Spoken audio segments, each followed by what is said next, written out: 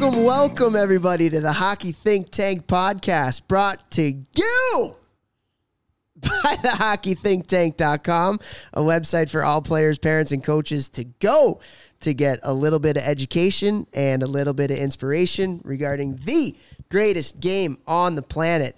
We are starting a brand new little thing here where obviously I am out in Chicago right now for all of the listeners that have been with us for a while. And we're going to be doing something called the Windy City Storm Roundtable. And so the youth organization that I am working with, I am surrounded by some really, really awesome and smart hockey people. So we are riffing around this kind of big roadcaster hardware that I have that's hooked up to some microphones. And we are just going to sit around and talk some hockey. So every couple weeks, we're going to be doing this. And I got a couple smart guys here with me. And we're going to talk today about back check, track, reload, whatever you want to call it, getting back to your side of the ice. But it's going to be a lot of fun here today. So I got a couple good guys, and I'm going to let them introduce themselves. First, we got Rob Rassy. Rass, you want to introduce yourself to the listeners? What an introduction. I've never had the pleasure of listening to it live before, but thanks for the intro, Toph. I'm Rob Rassy. I'm new out here in Chicago as well. We just started a TPH Academy out in the suburbs here in Chicago, so excited to be here and excited to join that. I spent the last 2 years as a scout for the Detroit Red Wings, covered the Midwest, United States, mostly USHL stuff, and prior to that, I spent 6 years as an assistant coach at Harvard, coaching against this fine gentleman here. So excited to be here. Awesome. And then right to his left is Ryan Ward, our hockey director here with Windy City. So Wardle, let you introduce yourself as well. Thanks, Toph. This is like a bucket list thing, huh, Ras? Like, this is awesome to be on the Think Tank. Yeah, my name is Ryan Ward. I'm the hockey director here with the Windy City Storm.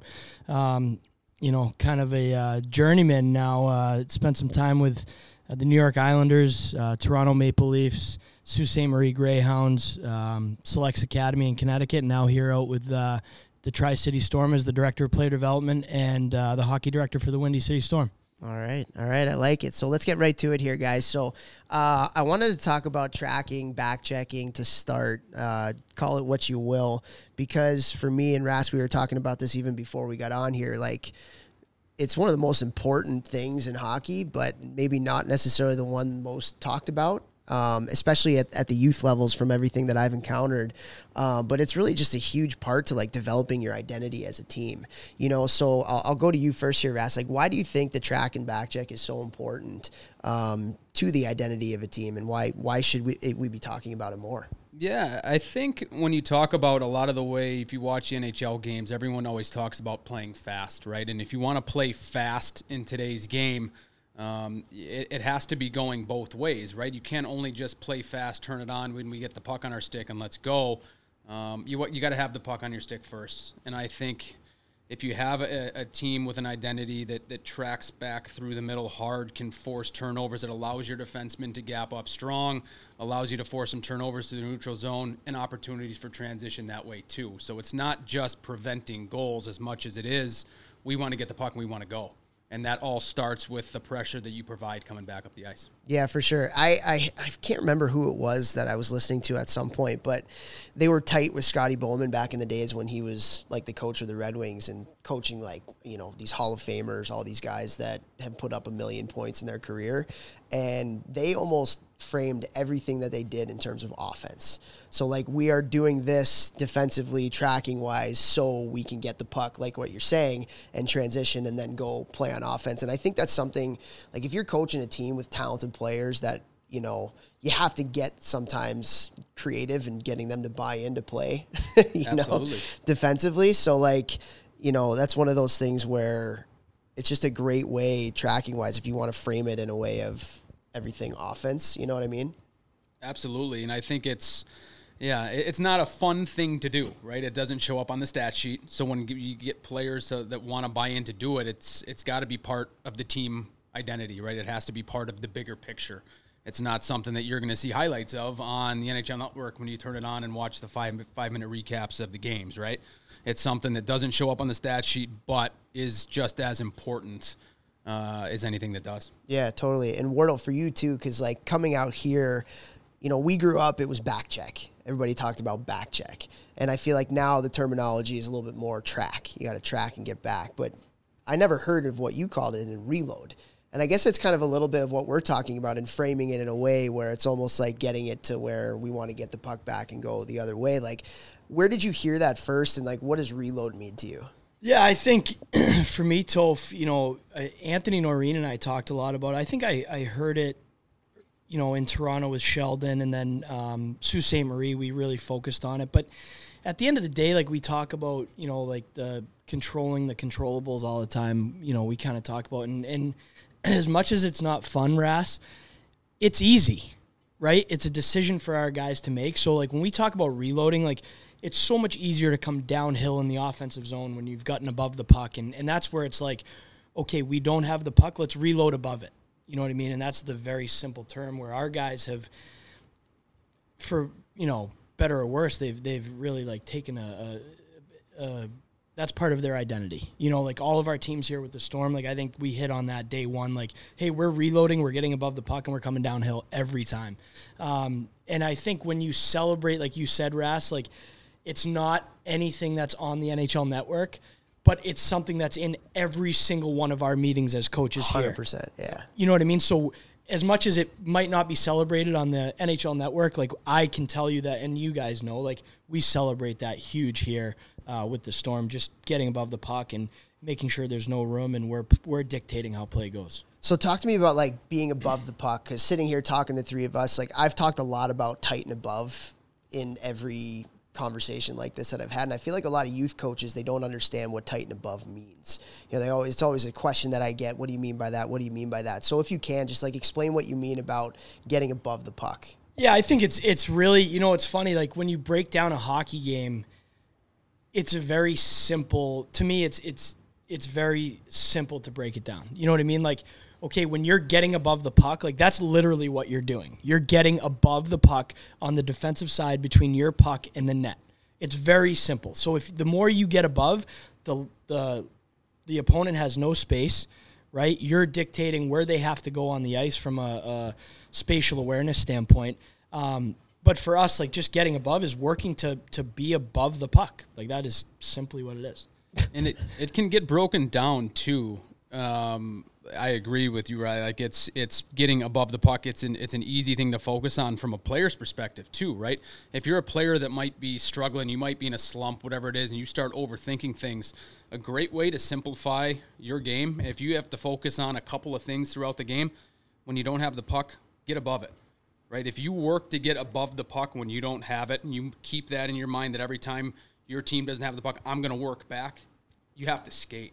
Right, you're going to be involved. You're going to involve yourself in the game, and then things start to flow from there.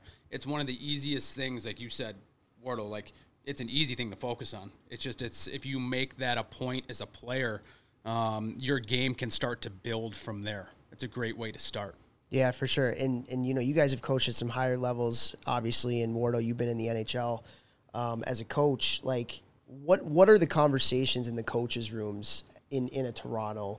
In a St. Louis or some of these other places when it comes to tracking? Like, how important is it to these NHL teams, and maybe what are some of the things that they're talking about as well? Yeah, I mean, at that level, Toph, honestly, it's just non-negotiable. You know what I mean? The guys who don't do it aren't there. And I think it all feeds into hockey's played in a 200 by 85 enclosed arena, right? So it all feeds together, right? So the premium for coaches these days is, you want to have your D have tight gaps and make sure that they're skating forward with slash support guys. D can't do that if there's no reloads, no back checking, no tracking, right? Like your D can't stand, they can't be tight, they can't give no room. You have to have faith that your buddies are going to do their job, and if they do their job, then you can, as a defenseman, you can be right up on guys and take those risks to close gaps and leave no space. And really, the way the NHL's played today and pro and college, like there's no space, right? There's just no space. And even at the youth levels, you see the coaching getting better, the player education getting better. But it's just, to me, like the best teams I've ever seen in hockey always track. Like, they always just track their ass off. And like on the other side, like, the hardest teams to play against, I mean, we played against each other when you were at Harvard and I was at Cornell, and you do the video scouts and you see the goals against averages of some of the teams that you're playing. The common denominator was the track. 100%. You know? Absolutely. And I mean, that's such a big part of what you're talking about in the game right now. Everybody wants to kill the play fast. 100%. Everybody wants to take away time and space fast. And if you want to play that way, you want your defense to be up and gap. If you don't have guys coming back hard, you're going to be putting up 6, or the other team's going to be putting up 5, 6, 7 spots on you every night. For sure. And the way that, even the way that we teach our defensemen to defend the rush, they need a tracker there to support, because we're getting outside the dots. We're killing plays in the neutral zone. We're not staying inside the dots and falling inside the defensive zone. Like, we want our D to be aggressive, kill plays, and that allows us to win the transition. And on an offensive side, when you're tracking out of the offensive zone, you're in a position to go the other way on a turnover, on a neutral zone regroup, or a quick up, where you're already in your spot. So now you have your entry structure figured out, you're building your rush offense off of your back checking and tracking. Yeah, that's true. So, Ras, you had the chance to coach some pretty special kids at Harvard. You're talking about the VCs and the Carefoots and the Kalorns and things like that. From a forward standpoint, was that something with some of those highly, highly talented players that you really needed to get them to buy into? Is it something that they learned beforehand and it was something they knew? Like, how did you go about managing some of these high offensive players when doing that? Yeah, and I think it was something that we had to instill. You know what I mean? It's at a certain level in junior hockey or amateur hockey, whatever it is. But as you go up levels, the expectations are higher. And like you said, Wardo, like it gets to a point where you reach a certain level, it's non-negotiable, right? Everybody does it or everybody doesn't. And at Harvard, Teddy, that's a big thing that he has with forwards, no matter who you are. The expectation is you have to get above the puck. You have to track hard. There are games when we could be up 2 or 3 goals, whatever it is, and if guys late in game would ever take a shift off on the back check, you'd hear about it.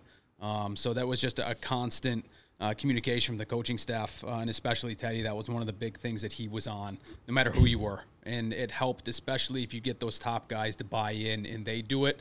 One of the best kids that we had at doing it was, when I was at Harvard, was one of Jimmy Vesey's line mates, Kyle Criscolo.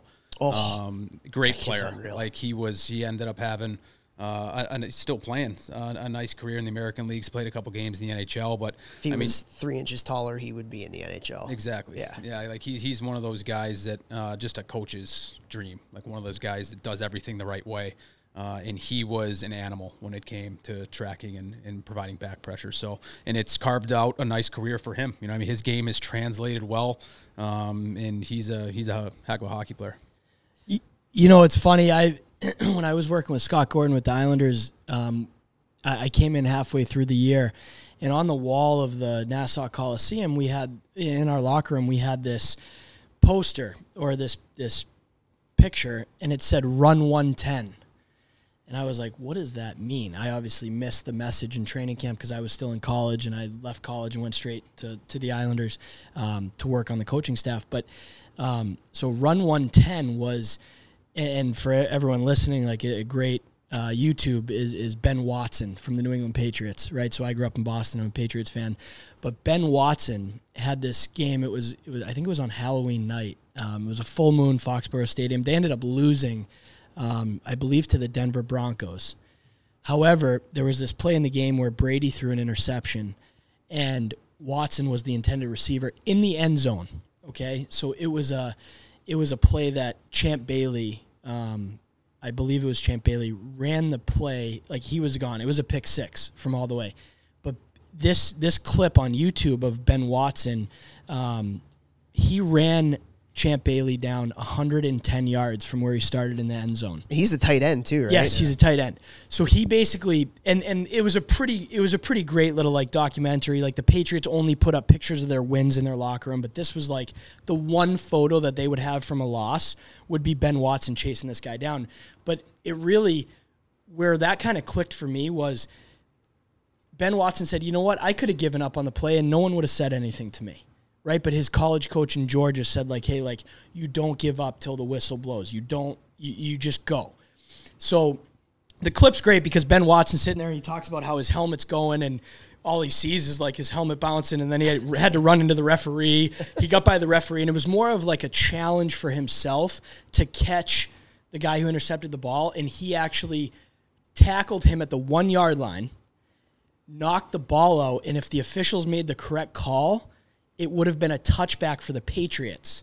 But they made the wrong call. Spoken like a true Patriots fan, Right. okay? I mean, Always making excuses. you can fact check it. All right. But when I think about that and how much you can relate to these young players, like these young players control that, right? Like it's just heart and the willingness to battle through it. And you know what? Just say, I'm not going to give up on any single play that happens. And that really is the essence of tracking and back checking, isn't it? Like, hey, I can control how hard I get back to the D zone. Like, I'm going to be a good teammate and do this. I like that. For sure. And I think one thing, too, is as you go up in levels, too, right? As you go from bantams to midgets and you go from midgets to juniors and juniors to college and college to pro, the margins are small, right? The margins between the NHL and the American League, the margins between Division I and Division III. So small. The margins between the USHL and the North American League. And as a player, especially like you're an offensive player, right? You're not going to, you get to from midget hockey to the USHL, you're probably not going to score your first year. It's a hard thing to do. And if you had 50 in midgets, maybe you'll get, who knows, say maybe you get 10. That's 50 other games you go in a 60-game season without scoring. What are you going to bring to the team? What are you going to bring to the lineup? What 100%. Is the coach going to say, hey, I can rely on this guy. He's going to bring it every night. He's going to give us energy. Because at the end of the day, there's going to be nights when you're not going to have it. Puck's not going to bounce your way. It might bounce over your stick. And no matter if you're an offensive player or whoever it is, up and down the lineup, especially as a forward, like it's hard. So anything that you can do, and this is something that, like Wardo said, you can control that. And you can say the coaches are in the locker room when they're putting the lineup on the board. We know that this guy's going to bring it every night. And it's a big part, not just from a coaching perspective, but from a college or from a scouting perspective as well. Like that's something that as a scout the past 2 years, you watch kids play a lot of hockey games and they're not always going to score. They're not always going to have it. But if you see certain players that have established that as their identity, it stands out. And you know that this player, we're not going to have to convince this guy to play the way that we want to play, you know? And it's for me, it was something that we look for. Yeah, I want to go even further with that too because Benny Sy, who I worked with at Cornell for the listeners, like for me, he's one of the best talent evaluators in college hockey. And he used to call that a B game. So when the A game, the offense, the numbers, the skill, when that's not there, and like you said, it's a 60-game season in juniors.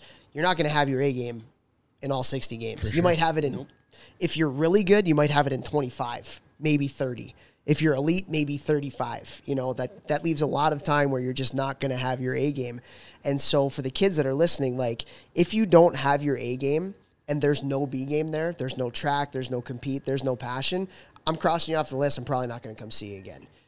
If your coach tells me that you have an A game and I don't see it, but I see you tracking hard and I see you competing and I see you have the passion, I'm going to come back and watch you play, or I'm going to watch your last 5 games on video or something like that. It's just, you're so right from a scouting perspective. It can put you, for the kids, it can put you in a position where you're a lot more marketable, if that's what you want to call it, to whatever scouts or coaches are coming to watch you. Yeah, and like like as well as I do, how extended you can get from a recruiting perspective or a scouting perspective. You might only see kids play, you know what I mean? You might only get a chance to pop in and see a kid for a period or a game, and you don't know who's watching when, you know, because there's so much to see and so many places to be. If, like what I always say, like if you can, if someone comes in to watch you play 5 shifts, are they going to know what kind of hockey player you are?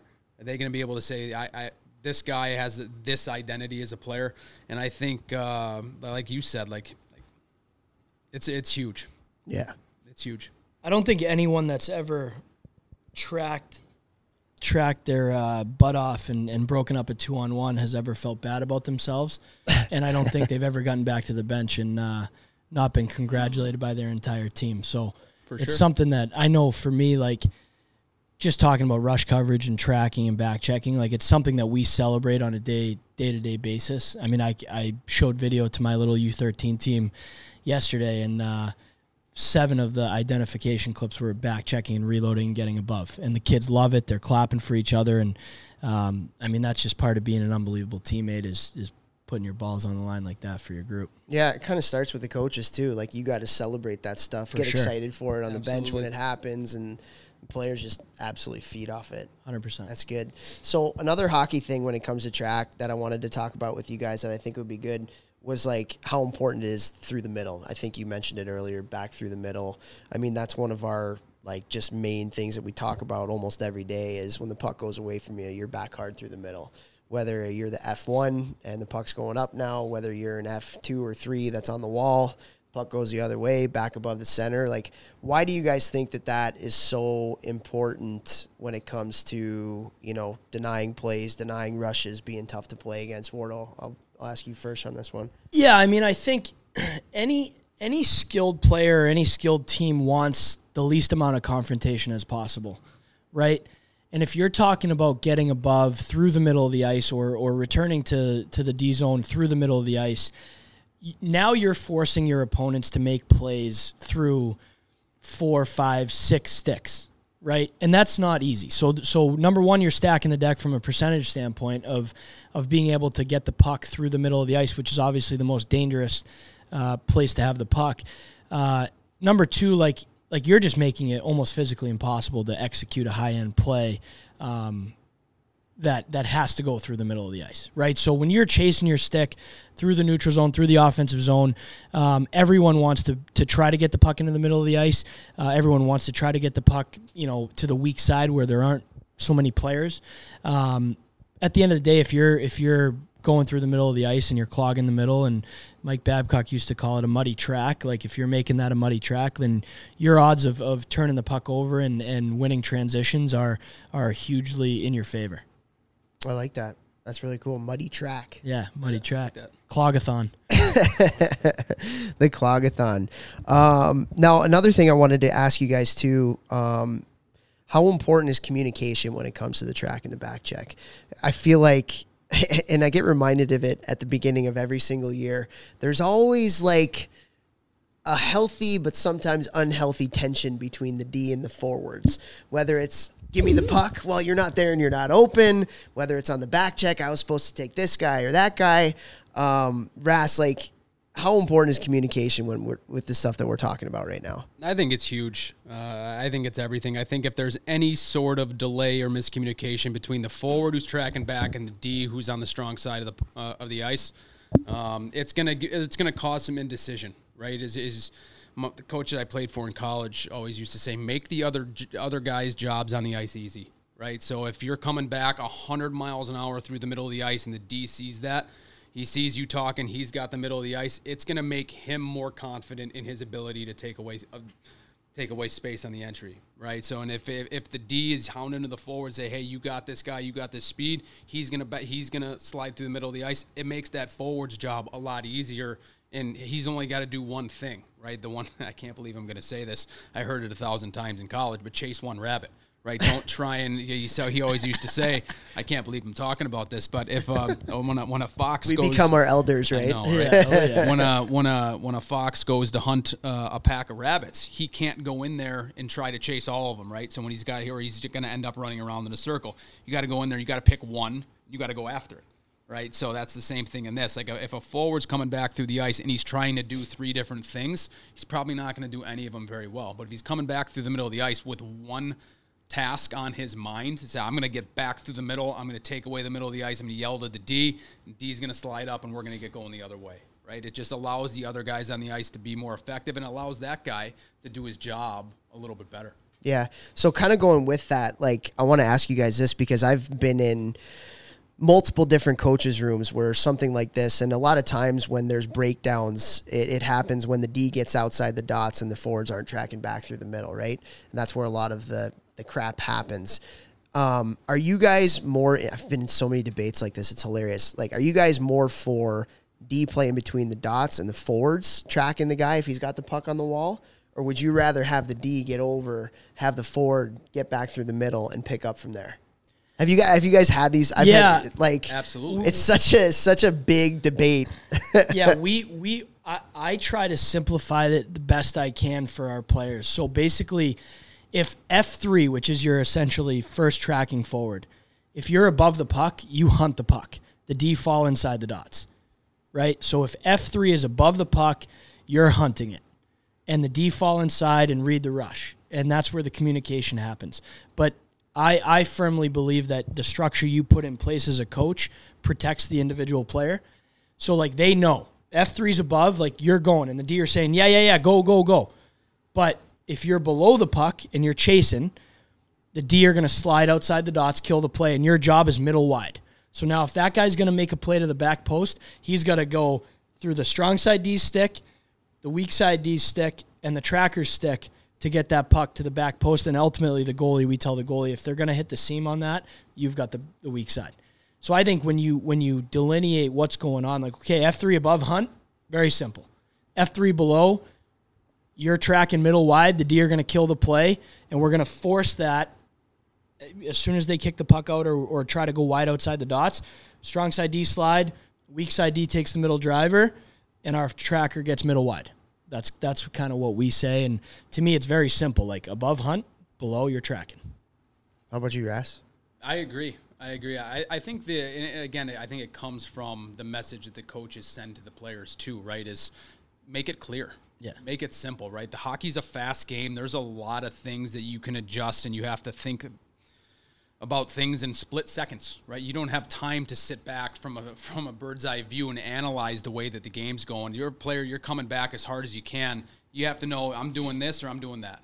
And the less indecision in that player's mind of what he has to do on the ice allows him to do that better, right? It allows everybody to get on the same page and allows the team to be more effective. Yeah. Love that. And I think that's why, like, tracking, honestly, Ras, like, when we talk about, like, just, like, celebrating, like, the hard work, if a guy is tracking his butt off, it doesn't really matter what happens after that because you're going to have layers. You know what I mean? So that's, Absolutely. Like, the controllable It's almost like mistake proof. I don't want to say mistake proof, but you're limiting you can live it. with those mistakes, yeah. right? If hard, aggressive. Right. Yeah. Yep. That makes a lot of sense. All right, so to end this thing off here, I thought it would be good to, we obviously, I feel like have given some pretty good information here about the track, but like if we're talking to some youth coaches and we're in a room with them, what are maybe some things that we can do in terms of like drill design or things to talk about in practice that can actually help the kids that we're coaching to be able to learn how important it is to track and kind of get that muscle memory. So I don't know if you guys have like a drill or specific things that you like to work on breaking it down. Like Wardle, for you first, like maybe what are some things that you do in practice to do this? Yeah, I think number one, like I always, and for any youth coach and player, like you have to be concise with your identity without the puck. Like I think that number one, every team I've coached for probably the last 5 years, the first thing I tell them in day one of training camp is tracking wins championships. If you track, if you reload, if you're above the puck, you will win. Because I don't care how talented the other team is, if there's no space, they cannot play with the puck, right?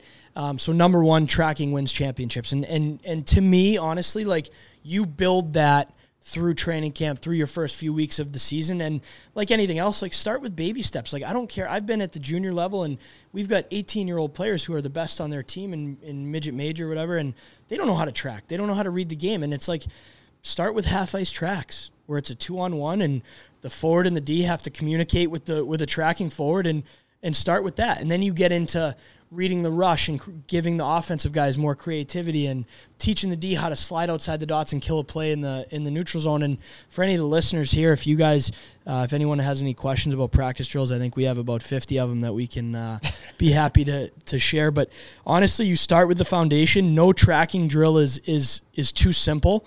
At the end of the day, you build in your identity on on the fact that, hey, it's just work to track. So do a couple drills at the beginning of the year where you're just working to get above the puck and track, communicating with the D. And then you kind of build in your principles and your layers as a coach as to specific reads, like on a delay, who takes the delay, things like that. So I think really just being crystal clear on your identity and the expectations of, hey, every single one of our players is going to work to get back above the puck. Like, that is the number one thing. Love it. How about you, Ras? Yeah, I think I agree with you, Bordo. I think the biggest thing, especially early on, a coach can do is isolate the incident that you're trying to work on, right? So if you're trying to focus on the importance of a track and you want to start teaching, especially those reads, right? If you the trade-off between the strong side defenseman and the tracking forward, isolate the incident. Start in an offense. Start everybody in an offensive zone, five-man offensive zone play. Put a forward on the weak side of the ice. Give him the puck, tell him to skate up the wall, everybody tracks back, let that forward and the D communicate how to handle that situation, whether the F3's got it, he's going to get above it. If he doesn't, D's going to slide and take it and then turn it. And it's a good way, too, that you can add something like that instead of doing a basic rush drill. Do a rush drill off of transition, off a track.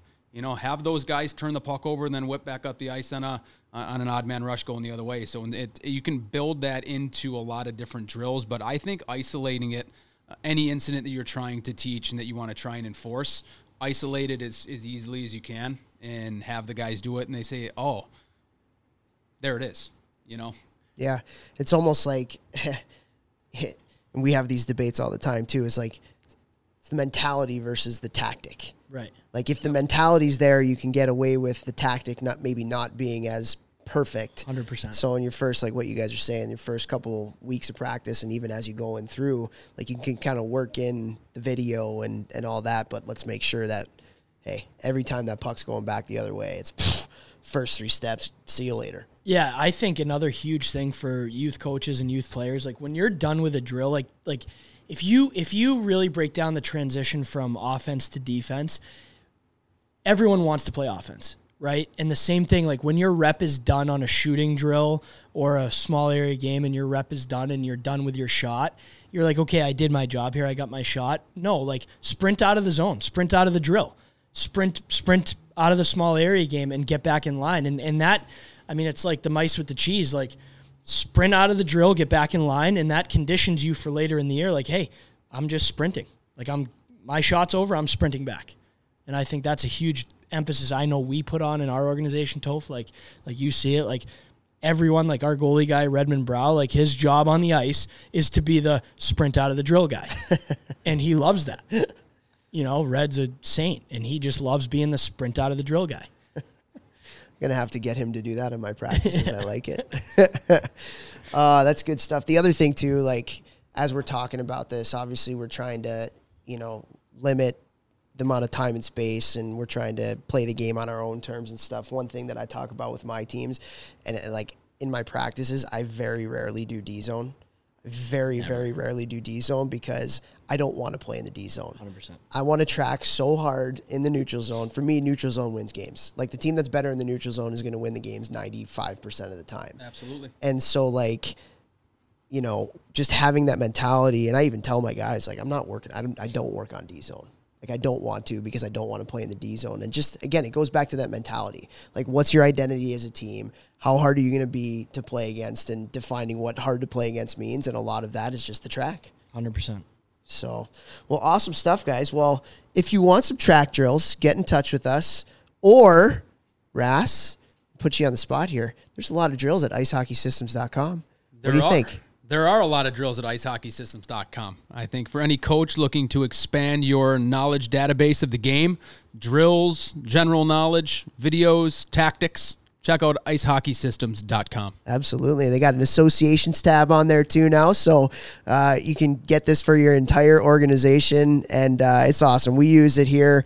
I use it extensively to plan all my practices and stuff. It's a great resource for any coach, and there's even a lot of parent education stuff on there. Our Hockey Think Tank Survival Guide is on there. And how about gel sticks, Wardo? How about gel sticks? Yeah, I think we talk about it all the time, Rob. I think these young athletes, I mean, you can't shoot enough pucks, and using gel sticks, the weighted training sticks for me out in the garage or in the backyard, there's nothing better to work on your shot than gel sticks, and you can reach out. I know John Lounsbury is my guy, so he'll appreciate this. But gel sticks, great training aid to work on your shot and your shot velocity. So gel sticks for sure. Get them today. There we go. We also have Train Heroic. Vex isn't here right now, but we got to throw in the Train Heroic. It's an app on your phone that Jeff has all of his off-ice exercises on, and he's trained literally thousands of people over it. It's a great value, low cost, and you guys know Vex a little bit. Like, he's got a Hot Moms workout too for all the moms out there that want to get into it. So Train Heroic, go there, download that on your app today, and look for Ripped Hockey, RIPT Hockey. A little shout out to Vex there, and thank you to all the listeners. We hope you enjoyed this one. I had fun. You guys have fun doing this? Yeah, it was a blast. Absolutely. Great time. So we'll continue to keep doing these throughout the year. And thank you all for listening. And we hope you have a great week. Thanks, Toph.